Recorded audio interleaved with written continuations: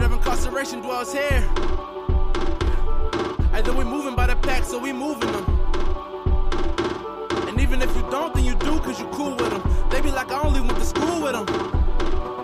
Let's get it. So welcome to the third episode of our podcast, Color Correction, a podcast about race and religion. My name is Andrew. I am Asian. He, him pronouns. I'm Chris. I'm white. I use he, him pronouns. And I'm Bethany. I'm a black woman, and I use she, her pronouns. So, one thing that I thought about, what did you say at the end of the last podcast? Stay black, Little Mermaid. Let's have that be our sign-off. That sounds great. Can you do that after my little spiel, like my little thank yous? Yeah. And that'll be our sign-off every time? Yeah. I liked it. So it was really great. Let's start by talking about some corrections or some things that we heard about previous episodes. We always want to make sure that we're getting our facts right, and sometimes when we're in the middle of things, we can't always stop to look it up. So we do want to make sure our information is correct. I'll start us off. So last week I said that the congressional apology for slavery took place in 2010. And per the clip that we played at the beginning of the episode, in which Ta-Nehisi Coates speaks to reparations, the congressional apology took place in 2009. So I was only 1 year off. On that note, I talked about H.R. 40, the bill introduced by Congressman John Conyers in 1989. I said he reintroduced it every year until, I think I said 2015. Now we're going to have to fact check that. In any case, I think you did say 2015. he reintroduced it every year until 2017. The bill was then reintroduced by Sheila Jackson Lee in 2019. All right. And I misidentified the location of the McDonald's that I was talking about. The Sublime McDonald's. Yeah, but you know what? I'm not going to correct that. I'm just going to leave it a mystery because I don't want people finding out my secret McDonald's spot. I'll tell you. Email me. So, in today's episode, the idea that we were kicking around was kind of the idea of when you're scrolling through your Facebook feed and you see something weird, you see something problematic, you see something that stops you, and you're like, who is this person? Oh, it's sometimes it's somebody that you haven't seen in a while. Sometimes for me, it's like somebody from my hometown or like a friend of a friend. Mm-hmm. Sometimes it's somebody you're really close to. Sometimes it's your parent or Right. it's another family member. And I know, Chris, you were thinking about your experience of this. Do you want to lead us off? Yeah, sure. I feel like I've had some really palatable experiences with people that I'm close to recently where, their posts are jarring, especially like Facebook feeds sort of, they do that. They feed you. They see what you like and they give you a lot more of that. And so it's especially jarring when like something that you don't think or say comes through your feed. And then like you look at who it's from and it's like, Oh, Dad is racist. something to that effect. Yeah, exactly. I can either keep scrolling. In some cases, I engage with the post and have like a back and forth. I have not really enjoyed those moments. I mean, like, I do enjoy them. Like, there is some kind of a thrill of like the intellectual pursuit, but it's a little fruitless relationally. You know, like if the objective is to convince someone, well, that's also pretty fruitless. Mm-hmm. You're saying a lot of stuff right now. Are you thinking of somebody specific when you're talking about seeing their stuff on your feed? Yeah, I am. Do you feel comfortable talking about that? This is the hard part because I haven't told them I'm doing this podcast. Well, then you can say whatever you want. Yeah. That makes this easier. Well, I mean, they know that I'm doing a podcast. They don't know about this episode. But yeah, like it's people that are really close in my family. And actually people that like I plan on having these conversations with and haven't yet. Really? Yeah. Well, that's interesting. We should talk about that a little more. Yeah, absolutely. Yeah, mean, I was going to ask you because we've been talking about this episode for about 2 weeks now, and I'm interested in what's kept you from having that conversation. Yeah. Well, when we talked about this, I don't know, like a week ago, you started to talk about how you wanted to talk about people before we got to this episode. You wanted to talk to your family members before we got to this episode? Is that what you're asking? Or like Andrew? yesterday, you texted us like, I haven't actually talked to them yet, so I don't know what exactly I'm going to say on the episode. Yeah. But why did you feel like you had to talk to them before We talked about it on the podcast. Because I'm going to talk about them. You made a decision to talk to them. Yeah. You see, when we first talked about this, I just had no assumptions about whether you would ever bring this up, because that's my way of dealing with it. Yeah. My way of dealing with it is, what is this thing on my feed? All right, I'm going to hide that. I'm going to play with my Facebook settings so maybe I don't have to interact with this person. Maybe I'll unfollow you. Maybe exactly. So that's usually what I do, because it's my Facebook feed. I don't really want to be attacked on it, you know? Yeah. And also, much like what you just said, a lot of times I don't think that interaction is fruitful, especially online. Yeah. And I'm learning through the process of having the interaction over Facebook, it is not. No. It's stressful. It is so stressful. Yeah. I was just talking to Bethany about this, which is that whenever I get involved in an online back and forth, I can't think about anything else. I can't either. While it's happening. Yeah. It depends on the day for me. Some days I'm like in it. I'm like, I'm going to come at you every chance I get. This is ridiculous. And then other days I don't have the energy for it. I don't have the energy for explaining my humanity on Facebook. That's typically what I don't have the energy for. Right. Because that's really what it comes down to a lot of the times is Right. I'm explaining my humanity as a black person, as a woman, and sometimes as a black woman, which is even more draining. Yeah. Well, let me just risk it, since I plan on talking to these people anyway. Let's go a little further with this. Uh-oh. What do you think? Whatever I you're think comfortable it's loving. with. You know what I mean? Yeah. Like, I think having these conversations, this might be a good way for you to practice how you're going to have the conversation in a setting with two people that are in partnership with you. Yeah. So the people I'm thinking of are my dad and his brother, my uncle. Two really key people in my life. They're relationships that I take really seriously. I mean, my dad, right? Doesn't get much more serious than that. I have a lot of questions for him about the things he puts out. I don't know if they're like blatantly racist, but they definitely have these overtones. And I think it's mostly just because, like, I'm just like, if you're in support of our president these days, You're a racist. how are you not racist? Yeah. Honestly, I don't see this stuff on my feed that much. Probably because I curate my feed. I'm also kind of selective about who I'm going to be Facebook friends with. How much of this problem that Chris and I are talking about is something that you run into, Bethany? On Facebook or in real life? Well, let's start with Facebook or online. I don't really see it that often. Yeah. Like you do, I'm kind of selective with who I'm friends with on Facebook. A lot of people from my old job requested me on Facebook, and I just let that thing sit there. I unfollow people that I really feel obliged to still be friends with, or people that I really actually love. There's some women that I know that I worked with from a few years ago that are sometimes problematic in ways that are too nuanced to explain. Like, I support the police, or why are we picking a side? I don't see black or white. It's too nuanced to have that conversation on Facebook. So I just end up unfollowing them. So you just straight up unfriend them? Yeah. I mean, do you... I think I have levels, right? If you're homophobic, I unfriend you. If you're just kind of weird in race, I might unfollow you. Okay. I don't know why I have these levels. I mean, have either of you ever engaged somebody online and had a positive result? Or an unexpected result? We should play the Jeopardy music here. I know. Isn't that telling? That silence probably says a lot. I don't think so.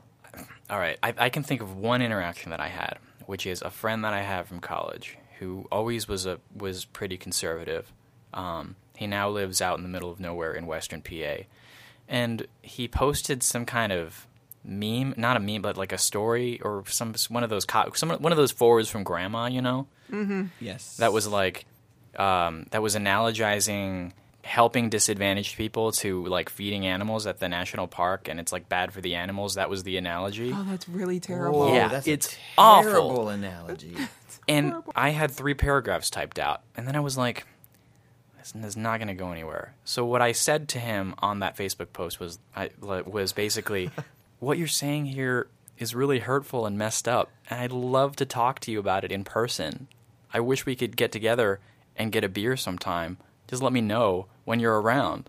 Andrew, that's so amazing. Yeah. And he responded well to it, and we got that chance. Now, Yeah. the reason I was able to do that was because You didn't put the 3 paragraphs to the... I didn't put the 3 paragraphs there, but also I don't know if that strategy is going to work with everybody. I knew it would probably work with my friend because I know my friend and I love him, and I knew that was salvageable.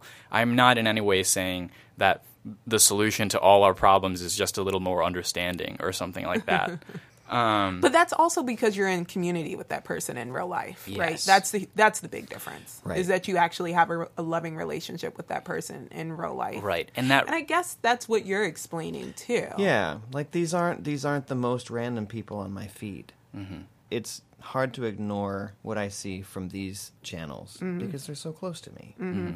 That's almost like the sticky point, right? Like in your situation, the fact that you were in relationship with that person and have love for that person helped you reach out to them in a way that's really positive. But in your situation, the fact that you're in community and relationship and love for that person makes what they're saying even harder Yeah, to deal with and Yeah. even more painful. yeah. going back to what Bethany said about different levels of outrageousness, I definitely think that that's part of it, the severity of what they're saying. But on another level, there's also different levels of people that we're connected to. Right. There's a calculus that it goes into when you see this, like, who is this person to me and how much is it worth it? For like you, Chris, these people are very close. Yeah. But other people, like a coworker from 2 jobs ago, Right. not worth it. Not Totally not not in worth it. community with them. Right. Yeah. I even removed some of my cousins, though. For real? Yeah. I have a couple of cousins whose friend requests are sitting, and they're black. Well, I'm sorry. I'm jumping ahead in my head. Because I'm so upset. Sorry. So a couple of years ago, 2 of my cousins argued down that the Confederate flag was not racist. No. You see why I jumped to, and they're black. But I'm just like, bro, like you got what? So I removed them off of Facebook, and I don't think they realized it. And I think they thought it was an accident. It wasn't. So their friend requests are sitting in my friend request box as well. How close are you to your cousins? I'm close to my cousins. Yeah. Yeah, like I'm not as close to these 2. But when I see them, it's the same as it's been all our lives. And if they say something to me, I'm going to be like, yeah, I didn't have time for the Confederate flag nonsense. I love you in real life. I don't like you that much on Facebook. Yeah. Well said. Yeah. Our conversation so far has been about our online interactions. Yeah. But this same calculus happens when you're off the internet. I think the question for you and me, Beth, is different than the question for Chris in running into these things in real life.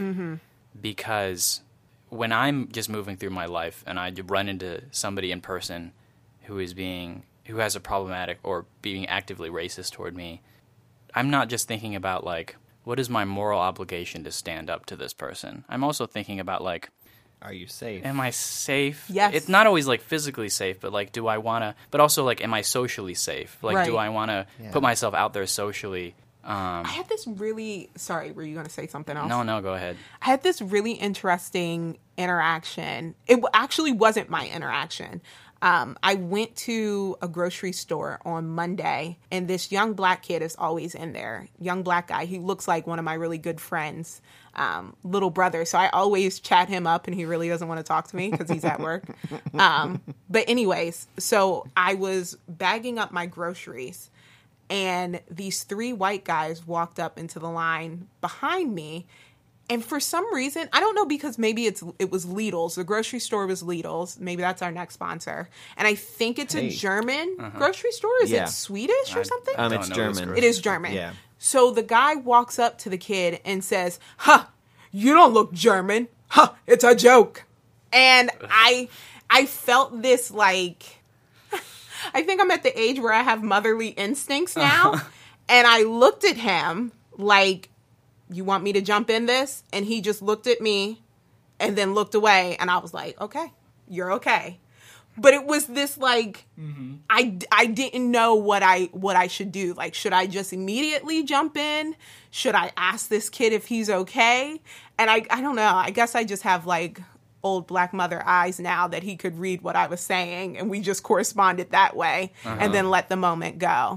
But it was like a really weird situation for me. Yeah. 'Cause I don't know this kid. He typically doesn't really want to talk to me. I don't want to jump in and protect him, and he doesn't feel offended. Yeah. I feel offended. I don't know if he feels offended. He seemed irritated, though. Yeah. But he's Yeah. always a little irritated because he's probably 16 or 17. Right. A little while ago, I was at an engagement party for a friend of mine. The father, one of my friend's parents, let's just say that, is talking to another one of my friend's parents. He starts talking about how he has business dealings with China, and then he starts saying, and then he said this, he said, you know, they used to say the Chinese are inscrutable, and I found that to be true. What does inscrutable mean? Like you can't tell what they're planning. They're kind of like Okay. scheming, Conniving. conniving. But the specific word inscrutable has super racist connotations. I would have never known that. Yeah. So if I had heard him say that, I would have been like, that's weird to generalize Chinese people, Yeah. but I wouldn't have known. Yeah, but that specific word is straight up yellow because peril. it's become Oh, to be interesting. associated with Yeah, the Chinese inscrutable people. Chinese. Like it calls to Okay. mind like all those like Fu Manchu stereotypes. Mm-hmm. It's like it's like vintage racism. Yeah. You Yeah. know? This racism tastes like a nice 1959 red. Yeah, exactly. It's like that old and bizarre. That's right. Like, Yeah. Because outside of like calling Chinese people inscrutable, no one uses that word unless you're trying to be racist. And all right, Sorry, inscrutable. So you he were said- a good word at one point, I'm sure. yeah. Well, So he says that, and he starts talking about this, and I just like Amy's there, and I just like slow motion turn to Amy, and we just make eye contact, and I just shake my head like, nope. not going to do it. Not worth it at this party where we're surrounded by white people. And there is a calculus that goes into that. Like, maybe I should have been more courageous. Maybe that was an opportunity to change your mind. Who knows? But also, like, where were all the white people at that party? Right. Yeah. So that's what I want to talk to you about, Chris, because the dynamic of being white in that situation really changes things. What do you see as your obligations? And I'm not trying to throw this Yeah. at you like, are you one of the good whites? Like, I'm just asking, like, what's going through your head? Like, what's going on with you? You probably run into this more because I feel like white people are more comfortable saying things like this in front of other white people. Like they assume that you all are on the same side.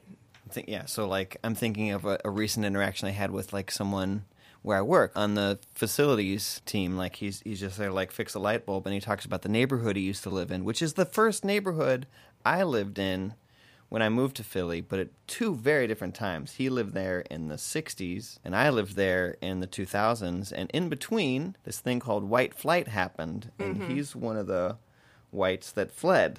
And his perspective was of the ways the neighborhood was changing. He didn't say black people, but I knew he was talking about black people.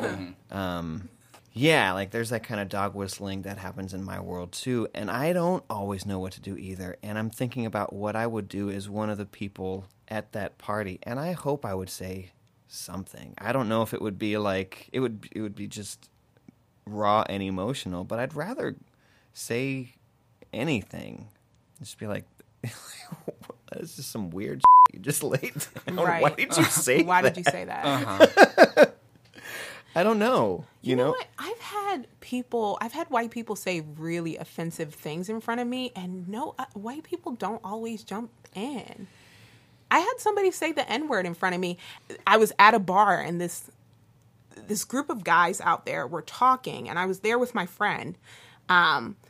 And he said something, he said it obviously to upset me. I've never met him before. I don't know why he wanted to upset me, but as soon as he said it, he looked at me. So that's how I knew he said it to upset me. And somebody must have said relax or pointed to me or something. And he was like, I don't care. That's my friend. I'll call him an N-word all I want. That's what he is, an N-word. And I remember literally just backing off of the bar patio because it felt dangerous, right? Somebody that's that boldly saying such a violent and ugly They're word instigating something. wants something with me. Yeah. And it feels unsafe. I'm a woman in this situation. Yeah, that's I was eerie. much younger in that situation too. But nobody spoke up. Nobody said, don't say that shit. Like, what's up with you, man? Nobody did that. And my friend never brought it up. We never brought it up again. It was a really weird thing that happened, and we just never talked about it. Yeah. But it was kind of like somebody recently that I work with dubbed that as social self-defense. He's a gay man, and he said in certain settings he will code switch in a manner to keep himself safe, both physically and socially, kind of like you described. Right. So it sounds like we're all talking about interactions of social self-defense, but it's even more prevalent for you and I as people of color and for me as a woman. Yeah. Well, we've been talking a little while about what to do when racism just kind of pops up, right? On our Facebook feeds or in our lives. Yeah. But of course, as we move through our lives, there are also family members and people who are close to us that hold problematic ideas that will inevitably come up in our interactions with them. Yes, Totally. they will. Everybody always talks about how they're going to deal with Thanksgiving dinner, right? Everybody always talks about how am I going to deal with this family member, with the racist uncle or whatever.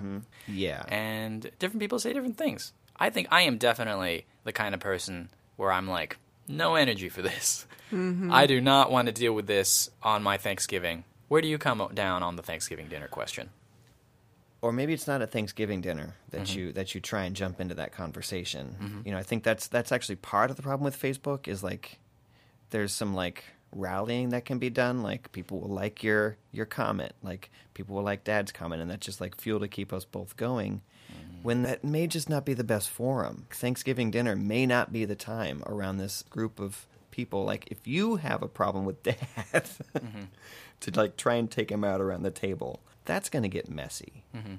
I think it's the way you frame it as well. If you're thinking of it as trying to take Dad out, it's going to be messy every time. It won't go good in like a one-on-one either. Yeah. Right. Sometimes it goes left when you try and be loving. I had to hang up on my mom a few weeks ago.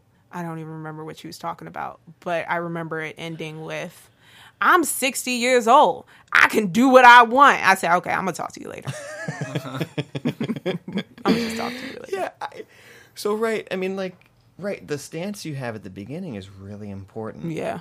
So at the beginning of this conversation, you were talking about how you definitely wanted to have these conversations do. with your dad and uncle. I do. Is that still where you're at? I do. And I think about the way I would have those conversations. And for me, the first step into those conversations is a recognition. Like, what's at stake for me is the time that each of these people has put into my life already. Like, and I want to make sure to recognize that.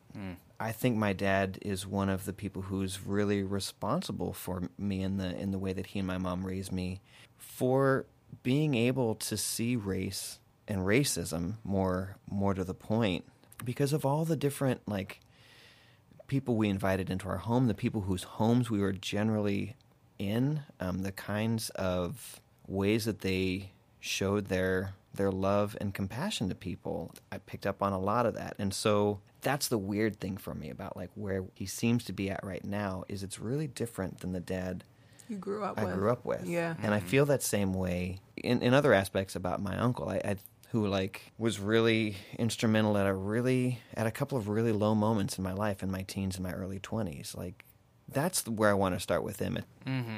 So these are people that you're going to keep in your life, obviously. Obviously, Because it's your dad and your uncle. Right. And you have a relationship with them already. Yeah. And what you're talking about is using that relationship or keeping that relationship in mind. Totally. We're at the center of the conversation. At the center, right. At the center of the conversation. So obviously, you're not going to cut your dad and your uncle out of your life. No. Although, conceivably, there are situations where a person might have to do that for the sake of their safety or mental health. Right. And we're specifically in this conversation not talking about situations where you've been abused and you're trying to, and we're not telling people to expose themselves to abuse. And Definitely not. Right. But, of course, there might be certain situations where you might have to, where you can't be reconciled. Where you can't be reconciled, or you pull out of that relationship, or it no longer makes sense to try and convince that person. But where do you guys draw that line? Where do I draw the line where I can't be reconciled with somebody in real life? I draw the line where I think something is abusive and where you're no longer honoring my basic humanity. Yeah, that's where I draw the line at Yeah. abuse. And just like a flagrant disregard for my feelings. That's pretty far down the road. Sometimes I feel like I draw the line at just basic discomfort. Really? Yeah, like if somebody makes me uncomfortable, I'm probably just going to avoid them. If it's somebody that I have to deal with, like my parents, I'm going to try to deal with that. But outside of that, I feel like my tolerance for that is pretty low. And maybe that's something I should work on. I don't know. How about you, Chris? Where do you draw the line? Yeah, I've got a pretty high tolerance. And I think, again, that's because, like, in this realm where we're talking about, I can have a high tolerance. It's not about me. Sure. But that is something to think about. The other part, if enough people cut off the person who they're cutting off because they're making racist posts, like, that just seems like that feeds that silo. So I'm like, I'm not really sure what I would do about that. But also, I'm a person with limited resources. Who am I saving? I don't know if I would actually ever cut anybody off for racist posts. Really? I don't know. I guess I haven't gotten there yet. Also, like, why would I be friends with them? So I guess there is a point at which I would probably draw a line. Yeah, I feel like Yeah. there hits a point where I'm like, oh, you're not my friend. Yeah. Unfriend. Yeah. I also feel like people stop talking to me. It's very easy to recognize when I don't like you. And people actually, like, cut me off. Because I'll just, when they walk in the room, I'll just shoot them a look. And they know not to speak to me. Okay, well, that makes things easier. Yeah, it does make things easier for me. Yeah. So wait, I thought you drew the line at abuse. I do, but people draw the line at my eyes with me. Okay. But people draw the line Yeah. before you draw the line. Yeah. I'm thinking about when we talk about when we cut somebody off, I think as Christians, we're always seeking to be reconciled with people. Yeah. So when you feel like you can't be reconciled with somebody, which, like Andrew mentioned earlier, we're not asking folks to be reconciled with abusive people. Yeah. I'm thinking about what we talked about last week with reparations, right? It's literally impossible to be reconciled if there's no reparation or restoration. And if somebody's choosing not to restore, if it's not an equal restoration in the relationship, then I think the only option that I have as a person of faith is to choose to forgive that person. And it may take some time. Yeah.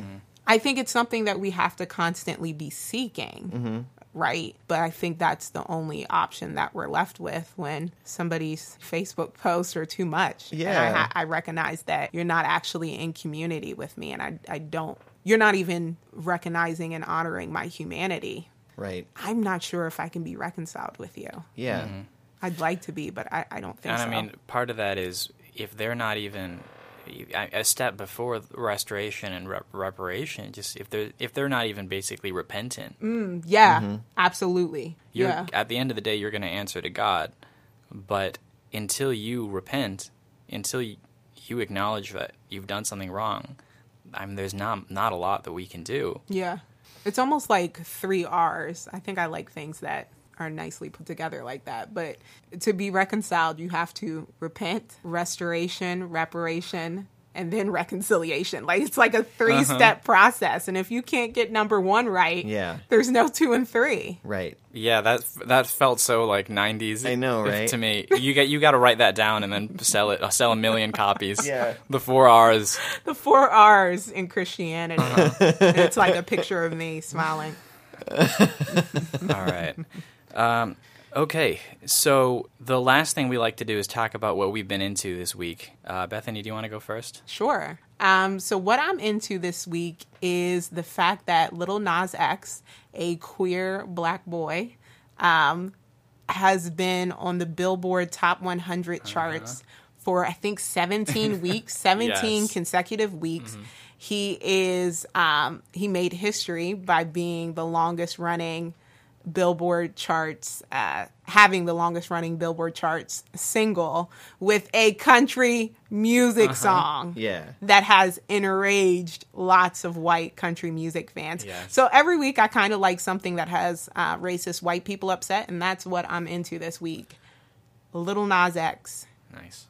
I am still reading Patron States of Nothing, which was my beach read this last weekend. I'm about a third of the way through it, and it's great. It's like a young adult book, and I'm at this part now that's like kind of shaken my initial thoughts about what this book was going to be about, and it challenged my like white Western way of thinking in a way I was not expecting in the middle of this book. So great. Patron Saints of Nothing. Cool. On Monday, I saw The Farewell. It's so it's kind of an indie movie starring Awkwafina. It's a drama about a Chinese-American family, and the grandmother is in China, and she's dying. So the family wants to visit her before she dies, but they don't tell her that she's dying. So they all have to move around the fact that they're saying that they're there for a wedding, but they're really there to say goodbye to their grandmother, who doesn't know that they're there to say goodbye. That's really interesting. Yeah, that and sounds it's based amazing. on a true story by Lulu Wang, who's the screenwriter. So that actually happened to her. And it's a great movie. It's a great meditation on grief and family and feeling displaced, and great Asian American movie. Recommend it to everybody. I'm into that. Yeah. That's our episode today. Special thanks to Joe Mahoney, our technical director, to Luke Bartolomeo, our communications manager, and special thanks to Jared Selby for our theme song. Stay black, Little Mermaid.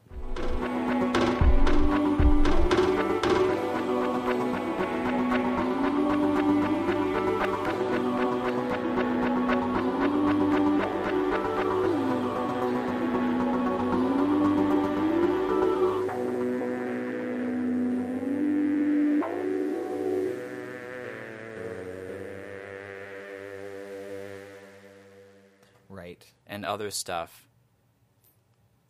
Oh, 2 weeks ago? All right, so at Frankfurt Ave, I don't know if you guys do this. Do you guys do a weekly poll? No. Ooh, what is that? Yeah. So on our welcome sheet, in addition to putting down your name and address, there's like a fun weekly poll that you answer as part of your welcome sheet. It's like a fun What? thing that we've always done. We need to talk to our pastor. Yeah, for real. But like 2 weeks ago, the poll question was, do you believe that the United States landed on the moon? And 22% of people said no.